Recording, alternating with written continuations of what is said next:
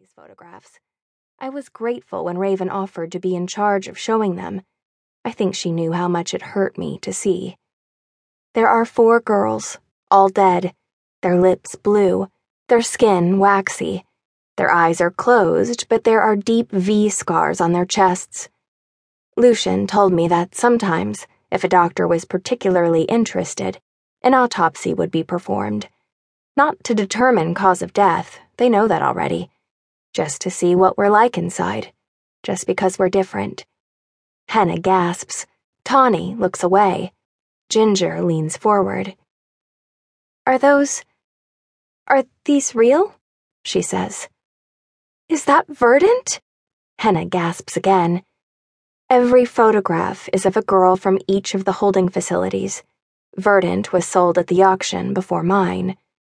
My and Raven's faces are the only answer she needs. Ginger takes a step back, her face full of horror. They told us the royalty would take care of us, she says. Patience said... Patience lied, I say. This is the fate of every surrogate who has ever been auctioned, Raven says. Childbirth kills us, if another royal house doesn't get to us first. But for the first time in our history, the surrogates have a chance to do something about it. I reach out and touch Raven's shoulder. Put those away, I say. They understand. Tawny is blinking back tears. But why? We help them.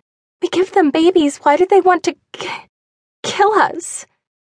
Our deaths are merely a byproduct, I say, a result of an unnatural pregnancy. We aren't sure why bearing a royal child causes death. Maybe it's the auguries. Maybe it's because we were never meant to carry children besides our own. Whatever it is, we are only a means to an end for them. They don't see us as people at all. We have no names in the jewel. Our opinions don't matter. But, I continue, there are people in this city who want change. People who are risking their lives to fight the royalty's hold over us. Why do they keep us separated by walls? Why do they dictate what we do with our lives, where we work, how much we earn? Why don't we have a say in how we live? And it's not just the surrogates who get treated like they're expendable, Raven adds. There's a whole city out there that's being oppressed. Imagine what we might accomplish if we all work together, I say. Excuse me, Henna says, raising her hand as if this is a class. You said we finally have a chance to do something about this, but we're locked up in here, watched over by caretakers. The only power we have is the auguries. I don't see how changing the color of something is all that useful. Let's take them to the cliff, a brunette named Sorrel says, tugging on Raven's sleeve. She's the youngest of all the girls in this group. Yes, the cliff, Scarlet says eagerly.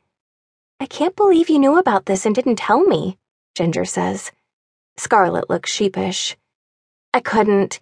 They made me promise. Once you go to the cliff, you'll see.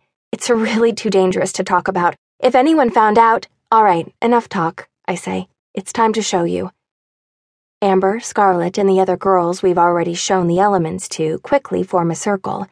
Scarlet takes Ginger's hand with an apologetic look. Don't be too mad, she says. You'll love it when you see it. Raven squeezes my fingers. I smile and close my eyes. I love going to the cliff. It is a strange place, somewhere nebulous between the real world and a former Paladin stronghold.